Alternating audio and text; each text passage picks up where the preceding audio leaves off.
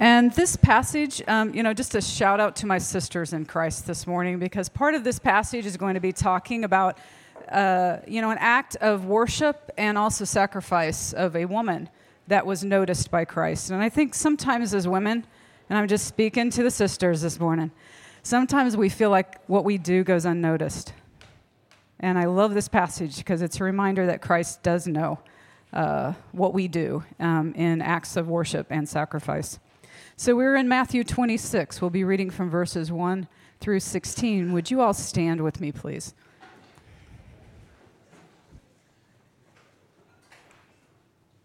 Matthew 26. When Jesus had finished all these sayings, he said to his disciples, sorry, I don't have a stand this morning, so I got to do the finger flip this morning. You know that after 2 days the Passover is coming, and the Son of Man will be delivered up to be crucified. Then the chief priest and the elders of the people gathered in the palace of the high priest, whose name was Caiaphas, and plotted together in order to arrest Jesus by stealth and kill him. But they said, not during the feast, lest there be an uproar among the people. Now when Jesus was at Bethany in the house of Simon the leper, a woman came up to him with an alabaster flask of very expensive ointment, and she poured it on his head as he reclined at table. And when the disciples saw it, they were indignant, saying, why is this waste? For this could have been sold for a large sum and given to the poor. But Jesus, aware of this, said to them, why do you trouble the woman? For she has done a beautiful thing to me. For you always have the poor with you, but you will not always have me. In pouring this ointment on my body, she has done it to prepare me for burial. Truly I say to you, wherever this gospel is proclaimed in the whole world, what she has done will also be told in memory of her. Then one of the 12, whose name was Judas Iscariot, went to the chief priest and said, what will you give me if I deliver him over to you? And they paid him 30 pieces of silver. And from that moment he sought an opportunity to betray him. This is the word of the Lord. You may be seated.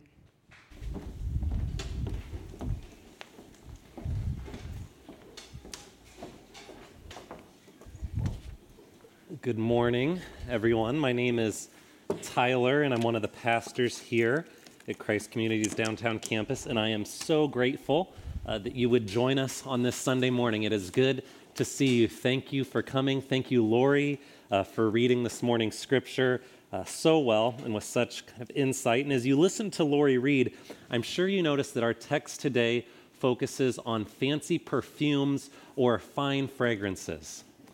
And church, you should know this about me. I am an expert in fine fragrance. And to be clear, it's not because I'm a purchaser of fine fragrances. I'm not dropping big money on cologne. Rather, I am a free sampler of fine fragrances. And let me explain. A few years ago, a very dear friend of mine taught me this little trick, and this you can take this home with you as well, that has become a habit for me whenever I'm headed to a fancy event. So imagine there's like a wedding coming up, right? So this friend told me, it's quite simple. He said, you can walk into any Sephora store. Have you seen these stores like at the mall or at the plaza? He said, you can walk into any Sephora store and you can ask for a sample of any cologne on the shelf. And it sounded too good to be true. But before I knew it, there we were in a Sephora, and a sales associate was making him a sample-sized bottle of Tom Ford's Noir et Noir, which retails for $225 a bottle. Wow. And then she turns to me, the sales associate, and she said, what would you like to try? And so I pick a thing out of thing. She pulls the bottle off the shelf. She sprays it in a little tester. And actually, I brought a tester tube to show you this morning. So this is from Sephora. It's a small tube. This is, inside this bag is Giorgio Armani's Code Profumo. So here it is. This retails for $110 a bottle at Macy's. But I have some right here in this tube for free, courtesy of Sephora's generosity. And so as you might be able to notice, I don't know if you can tell where you're sitting, there's like a good amount in here. So I think I've got my next few fancy events covered. I'm ready for any classy party. And why am I telling you this? Why am I pulling sample perfume out of a bag? Why am I owning up to my own cheapness this morning? It's because this week, as I studied this scripture, I couldn't help but think of Sephora. I couldn't help but think of free samples. I couldn't help but think of the way that I savor and stretch the small amounts of cologne that I get for free. Because that's what I do, church. When I get a sample of Armani or Gucci or Dolce, whatever it is, even though it didn't cost me a thing, I don't use it freely. Kind of stingy with it. I'm thoughtful when I pull it out of the cabinet. I want to stretch it for as long as I can. Even though I didn't pay one dime for it, I use it sparingly. Right? I'm stingy with free cologne that's merely worth a few $100s a bottle. But this morning in Matthew 26, we encounter a woman who breaks open an entire jar of perfume and pours it on Jesus. And her perfume jar, it wasn't sample sized, and it didn't cost her a few $100s. It cost thousands, and she paid for it herself. See, I'm stingy with what's free, and she was generous with what was costly. Thousands of dollars in fine fragrance poured out and used up in a minute. That's the extravagant act of love at the center of this morning's text. And the gospel writer Matthew, he recorded this moment for us so that we could learn something. He wanted us to see two contrasting ways that we can respond to Jesus. Matthew, through his writing, he's inviting us to explore a contrast between the woman's seemingly foolish, selfish, reckless generosity and devotion and Judas's notorious act of selfishness. Matthew, he's inviting us into his narrative, and he's wanting us to examine our own hearts and place ourselves in the text, and he's asking a question of us. His text begs a question, and the question is simple. Are we more like this woman or more like Judas, right? Am I more like this woman or Judas? Are you more like this woman or like Judas? Do you love Jesus extravagantly and generously, holding nothing back? Or do you try to exploit your connection with Jesus for personal profit and self-benefit? Are you so enamored with Jesus that you savor opportunities to show him your affection? Or do you treasure instead the value that you can milk out of your association with Jesus and his church? Are you more like this woman, or are you more like Judas? That's the question each of us needs to answer this morning. In church, I'm praying that our study of Scripture together today might help us see the posture of our hearts more clearly so that we might respond to Jesus more appropriately. So if you're up for that kind of soul searching, if you're willing to evaluate your affections and your habits through the lens that Matthew presents to us in Matthew 26, would you join me there now in Matthew 26, verse 1? It's on page 831 of our community Bibles, Matthew 26, verse 1. And the text says this: When Jesus had finished all these sayings, he said to his disciples, "You know that after 2 days the Passover is coming, and the Son of Man will be delivered up to be crucified." Now, as you might remember, as we've been walking through Matthew verse by verse, for the past few weeks, we've been exploring a message that Jesus gives to his disciples. He's been giving them a final sermon, if you will. He's been telling them about the end of the world. And last week, we spent time listening to Jesus as he instructed his disciples to continue to care for the poor. Do you remember this? Jesus last week, he told us, whatever you do to the least of these brothers in my name, it's like you're doing it to me. That's what we heard last week. We said that Jesus' followers love those the world ignores. That's where we've been.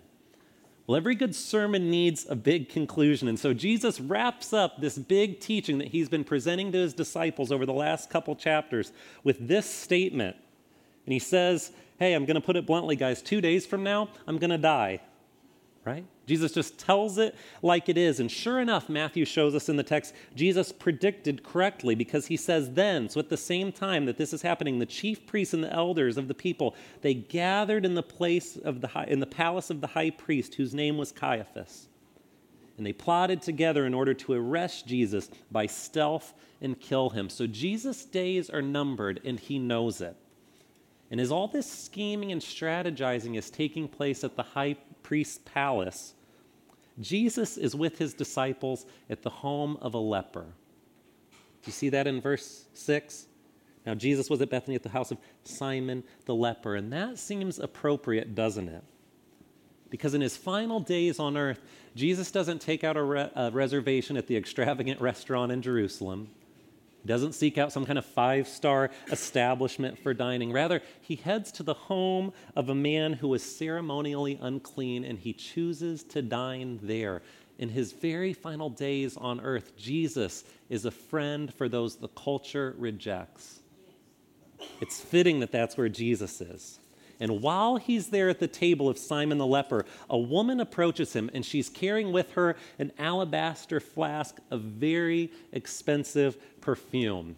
She had been to Sephora, and she actually bought something. And it was common in those days to wear perfume around your neck on sort of a necklace. It would hang there, because you got to remember, these are the days before Old Spice or Secret. There's no deodorant that exists. There's ways of being clean, but still there'd be kind of a musk that most folks would have. And so wearing perfume, a jar of perfume around your neck in a necklace, was one way to kind of cover your stench if you were going someplace nice. So it was common for people to carry perfume with them. That part of the woman's story, that's common, but it was uncommon what she does with her perfume. The text says that she took the jar and she poured it on Jesus as he reclined at the table. She took this jar of expensive perfume and she poured it out on Jesus. And as the scent filled up the room, I imagine that questions bubbled up as well. Those who saw this extravagant act, they had to wonder, who is this woman and what is she doing? Why is she wasting this perfume? Where did she get the money to pay for it anyway? Did she spend her last money to purchase this? How could she be so foolish and wasteful? All that value used up in a minute. It's ridiculous. In fact, Matthew tells us it wasn't long before the disciples themselves spoke up and said in verse 8, why this waste? For this perfume, this could have been sold for a large sum and given to the poor. And as they spoke those words, I'm sure they were remembering Jesus' very recent teaching. That whatever you do for the least of these brothers and sisters of mine, you do for me. I mean, Jesus' disciples know better than anyone that Jesus was serious about his love for the poor. They'd seen him take notice of the marginalized and the weak and the needy on numerous occasions. They'd heard him teach that those who are neglected and abused, they're to receive special care and support from his followers. So I'm fairly certain that the disciples' frustration here, it's rooted in a place of sincerity. I don't think they're trying to be buzzkills or trying to be self-righteous. I believe they're deeply disturbed by what looks to them like some sort of ridiculous waste. I mean, actually, this reminds me of an incident last fall after the American Royal barbecue contest here in Kansas City. Maybe you remember this. So the annual barbecue contest, the American Royal, which draws hundreds of people to Kansas City to showcase kind of these signature barbecue flavors. So all these competitors come, and they bring their best barbecue, and judges are there, and you can buy tickets to the event. Well, the American Royal Association, they'd worked with various charitable organizations across the city to arrange donation of the meat that was there to be judged after the competition ended. And so the food was going to be used to serve some of the most needy people in Kansas City's community. And one particular organization was slated to receive 700 pounds of barbecue. So just to let you know the kind of quantity we're talking about, this is a lot of meat that comes in, and then we're going to donate the rest to various organizations across the city. So word spreads that this good food is coming, but then the health inspectors arrive. And they cited a few small regulations, and they stopped the meat from being delivered to the various organizations because the American Royal was not technically a permitted establishment. Well, it's all rooted in language, but they said, no, you can't donate this meat. And even though just hours before this same meat had been fed to judges and to paying ticketed customers at the American Royal, it was thrown into a dumpster, seized by health officials, and here's the kicker that gets me every time, doused in bleach so that no one would be able to dive in after it. Now, naturally, there was a public outcry, and I think the kind of frustration that you likely feel bubbling up within you as you hear this story is similar to the frustration of the disciples, because they know Jesus is the champion of the poor. I think this is why Matthew calls them indignant in verse 8. They feel like they've witnessed an injustice. Jesus, the champion of the poor, covered in thousands of dollars of expensive perfume that could have been used to his mission. They just feel like he's done something that's totally an affront to everything that he stands for. And so they're frustrated, and they verbalize their frustration, and they expect Jesus to join them. But that's not what happens. See, the disciples say indignantly, again in verse 9, they say, for this could have been sold for a large sum and given to the poor. But Jesus, aware of what they're saying, he said to them, why do you trouble the woman? For she has done a beautiful thing to me. For you will always have the poor with you, but you will not always have me. Man, what's that, Jesus? And then he goes on, he says, in pouring this ointment on this body, on my body, she has done it to prepare me for burial. Truly I say to you, wherever the gospel is proclaimed in the whole world, what she has done will also be told in memory of her. See, Jesus, the champion of the poor, he's covered in fine perfume. And instead of siding with his disciples and rebuking the woman who poured it on him, he commends her. And this is an astounding turn of events. Jesus gladly receives her extravagant gesture, and the disciples are speechless. And one disciple in particular decides that he's had enough. Matthew says that not soon after, Judas, one of the 12, one of Jesus' closest followers, a core fan who'd been there for all the sermons, seen all the healings. He'd traveled with Jesus. He ate with Jesus. Judas, he left the dinner quietly, and the text says in verse 14, he went to the chief priests, and he said, what will you give me if I deliver him over to you? And they paid him 30 pieces of silver. And from that moment, he saw an opportunity to betray him. Judas witnessed an extravagant act of devotion to Jesus, and he left the house, and he sought out Jesus' enemies. And what gets me when I read this is that Judas settles for a payment of 30 pieces of silver from the religious leaders, which is not a massive amount of money. He couldn't have even purchased the perfume that the woman had just poured on Jesus with it. And history gives us no indication that Judas even negotiated for his price. Indeed, I think the religious leaders probably would have paid a whole lot for Jesus, don't you? And he's their arch nemesis, but Judas takes the offer and he sells out. And don't you want to know why? I mean, I do. Why, Judas? Why did you do it? Was this all this talk about Jesus' death? Was it the fact that you're realizing this revolution isn't quite what you signed up for? Is it becoming increasingly apparent to you that it might be difficult for you when Jesus dies? I mean, why, Judas? And the correct answer is we don't know why for certain. The text never really says. Other gospel writers mention Judas' greed, and it's clear that Judas loves money, but I just don't think it could have been greed totally. Otherwise, Judas, I feel like, could have got a higher price. He's sitting on a gold mine with Jesus. 30 pieces of silver in today's money, I mean, scholars vary, but it's between $600 and $3,000, which is a good chunk of change, but could have gotten more. Something snapped in Judas when he saw this extravagant act of devotion, and we don't know exactly what it was, but there at that dinner, witnessing this woman's sincere love for Christ, something went off. And from that gathering, Judas committed himself to a path of betrayal. He decided he was going to leverage his proximity to Jesus for profit. He determined that he'd take the fact that he had some kind of connection with Jesus and he would use that to bring benefit for himself. He had no interest in giving freely to Jesus. He was only interested in milking what he could from Jesus and from that relationship. And this is the contrast Matthew wants us to see. Again, it's the vast difference between the woman and Judas, and it takes center stage in these opening verses of Matthew 26. Essentially, Matthew is trying to say to us, when it comes to Jesus, you can be like this woman or you can be like Judas. You can anoint him with everything or you can sell him for nothing. Those are the two choices, Matthew says. You can give Jesus all you've got or you can use him for all he's worth. You can anoint him with everything or sell him for nothing. And though 2,000 years have passed since this event occurred, since that ancient evening when perfume was poured out and plans of betrayal were made, I believe those two options for responding to Jesus still stand for us today. We can give Jesus all we've got, or we can try to profit from our proximity to him. We can give freely or take selfishly from him. And in the moments that remain for us this morning, I'd like to take some time to detail some contemporary implications from this text. Specifically, I'd like to outline two common errors in Christian community that cause us to fall in love with things that are close to Jesus but are not Jesus. I want to outline two common errors in Christian communities that cause us to fall in love with things that are very, very close to Jesus, but aren't quite Jesus himself.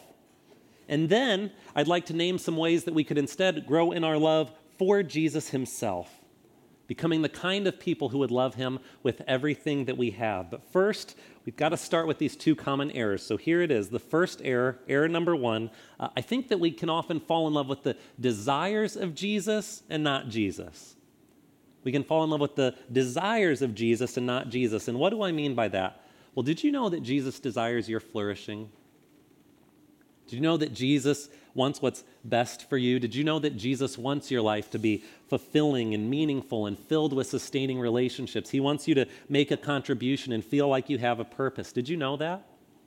I mean, just open the pages of your Bible. It's why we talk so much about flourishing here at Christ Community. It's from Genesis to Revelation. God has called his people to have work that has meaning, to be involved in communities, to do things that matter, to make contributions. I mean, it's all over the pages of this text. Jesus wants what's best for his people. God wants his people to flourish.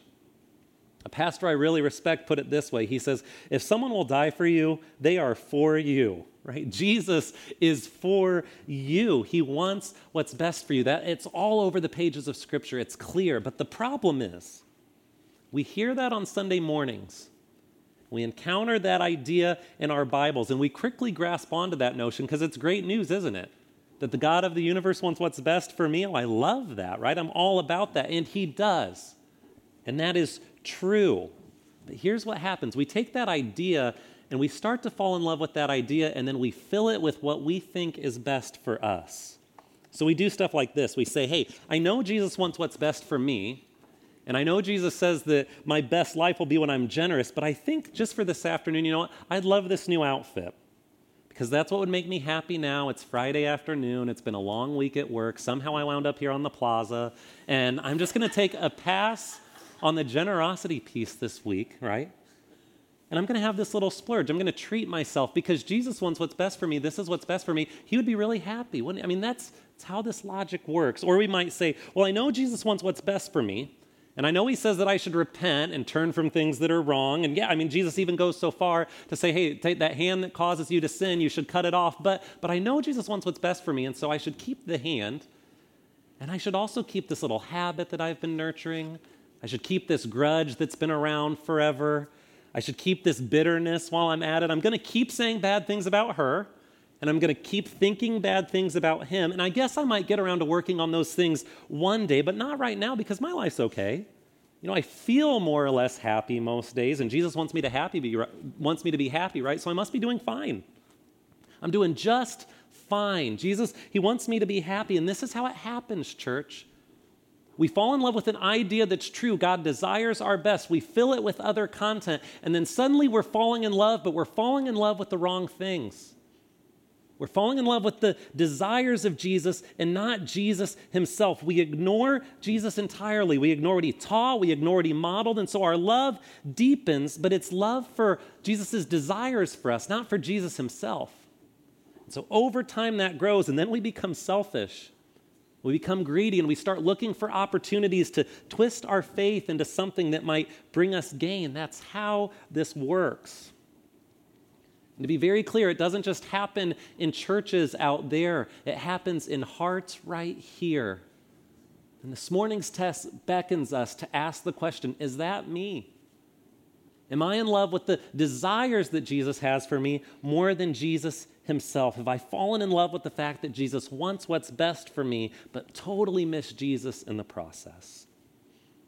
So that's the first common error made in Christian communities. And the second is this: we fall in love with the mission of Jesus, not Jesus, right? We fall in love with the mission of Jesus and not Jesus. And this error can be harder to identify, but it is just as dangerous as the first. And here's how it works. This error starts with the right recognition that God cares about the world that he's made. And he wants us to care about it and about the people that he's put in it. And so we encounter Jesus' teaching about sacrifice and service, and we start to fall in love with what Jesus says about how we should engage our community, about how we should love our neighbors, about how we should be totally invested in the common good of our city. And make no mistake, Jesus is insistent that his followers should reach out to the marginalized and care for the oppressed. It's a non-negotiable for following Jesus. But it's possible to love the mission of Jesus and not Jesus. And it happens all the time. You see, we start by loving Jesus, and then because of our love for Jesus, we fall in love with a cause. But then the cause becomes what's central. And the mission of Jesus starts to take priority over the person of Jesus. And over time, those that become consumed with doing all they can for the cause and recruiting all the people they can for the cause and giving all the people all the money that they have to the cause, it becomes totally enrapturing. And they become so engaged and so entrenched in the cause and in the work of the cause that they quit resting, even though Jesus commands rest.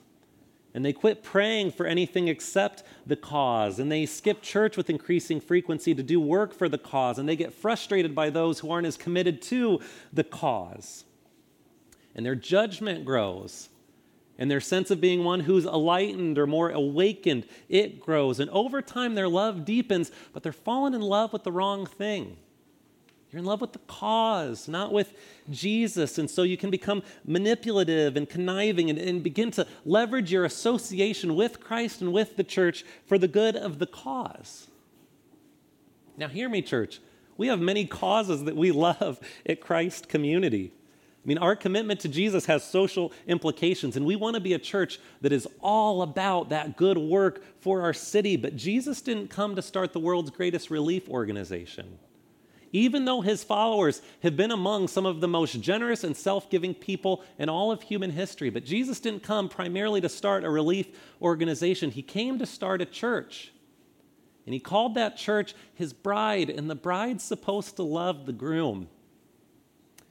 And it is possible to fall in love with the mission of Jesus and miss Jesus entirely in the process. And Jesus wants to warn us about this. This is what he is trying to say in verse 11 of this morning's text when he says, "For you will always have the poor with you, but you will not always have me." See, Jesus isn't saying, you're always going to have the poor with you, so don't even do anything to care about the poor. That's not it at all. He's saying you're at a unique time in human history where I just have a few days left. And I'm sitting here in person, and you're right, care for the poor. And you know what? Honestly, apostles in this room, you're going to give your lives for the mission. You've got your whole lives ahead of you to be all about the mission. But right now, I'm here. And the mission's always going to be here, but don't miss this moment that you have for intimacy with me. I'm here in the flesh. Jesus is saying that I'm the treasure. I'm the value. I'm the one who's worth knowing. Sure, the cause is great, and you've got your whole life to give for it. But right now, I'm here. Don't miss me for the good of the cause. But it's easy to do, church. And again, it doesn't just happen at churches out there. It happens in hearts right here. And so we've got to ask, do we love the mission of Jesus more than Jesus? I mean, it can happen so easily. Has it happened to us? Has it happened to me? Has it happened to you? So those are the two errors. We fall in love with the desires of Jesus, real desires for us to flourish. We fall in love with the desires of Jesus and not Jesus.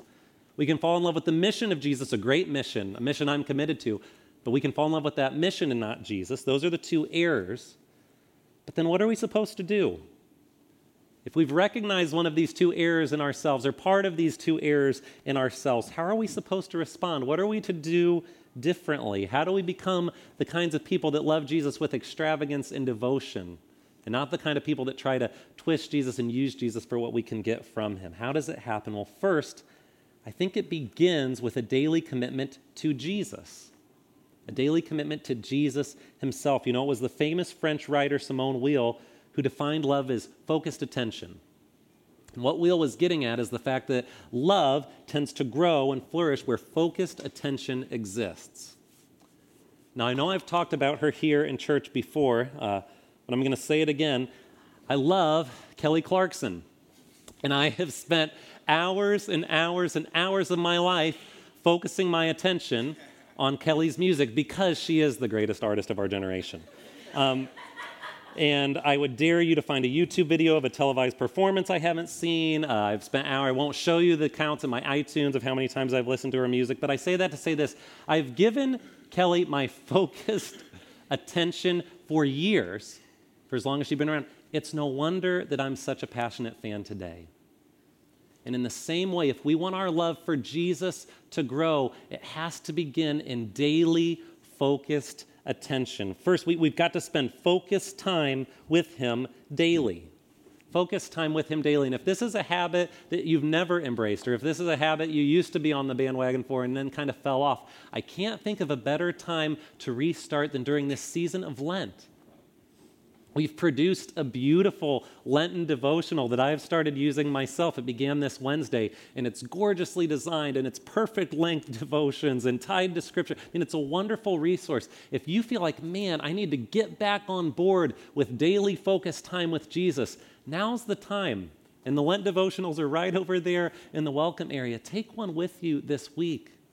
I needed one desperately in my own life. It focuses, again, our attention on Jesus and helps us grow in our affection for him because we're being regular and consistent in hearing from him and thinking about him and pondering him. It's so important. That's how love grows. And we've put resources into making this book, church, so let us help you fall in love with Jesus. If you need help with this first step of spending focused time with Jesus daily, grab one of those Lent devotionals before you leave.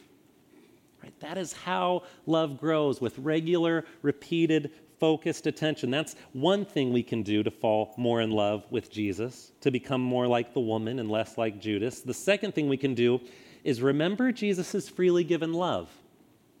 We can remember his freely given love. I mean, answer this to me, church. Is it easier to love someone who's abounding in love for you or someone who isn't?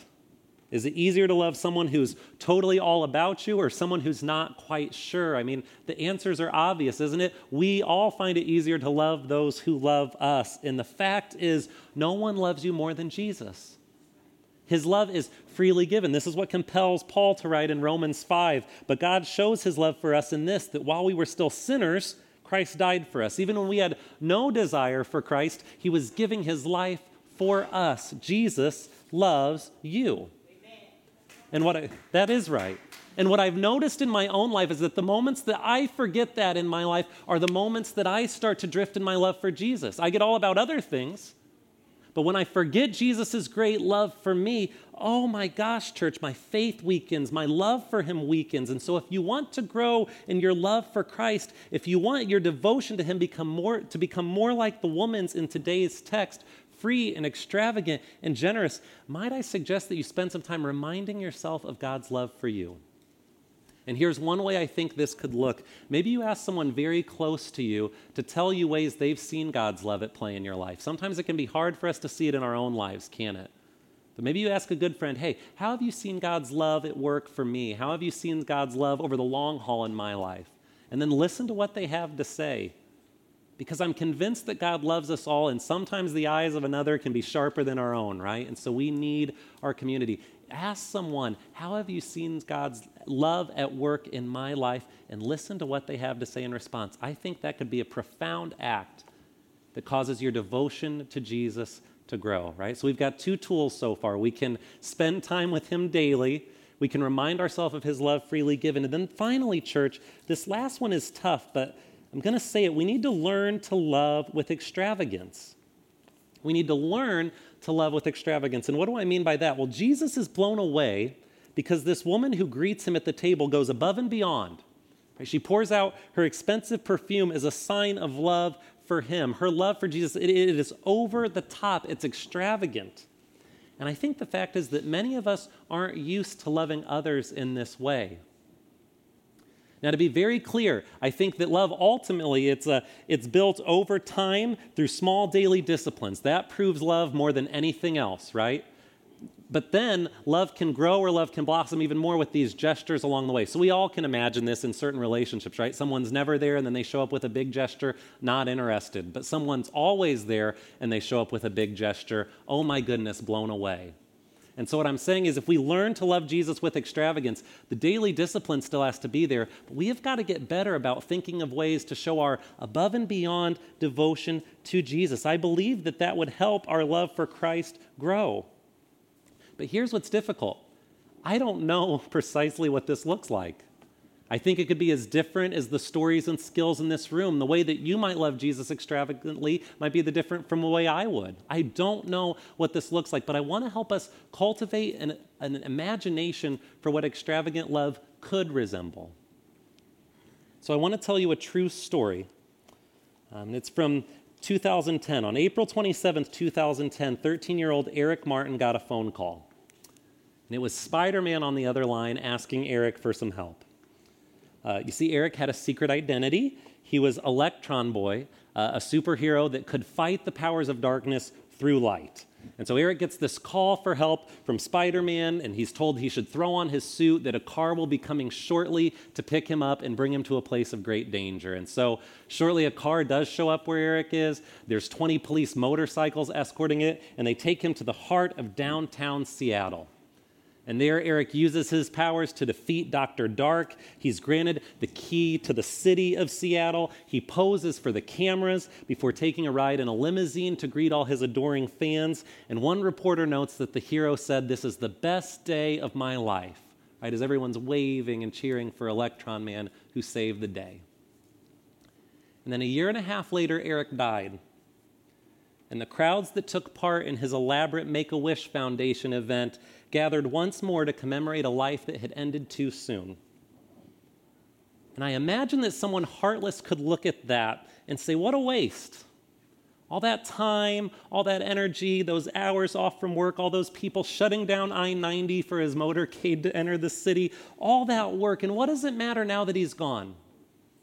That could be one response, church, to the extravagant display of love, but I'm certain there are others, and hopefully us in this room with eyes of faith who can recognize that an extravagant expenditure of love and resources, even for a terminally ill child, is totally fitting because it tangibly demonstrates the value and worth of every human life. And here's what I know, church, we have been loved extravagantly by Jesus Christ.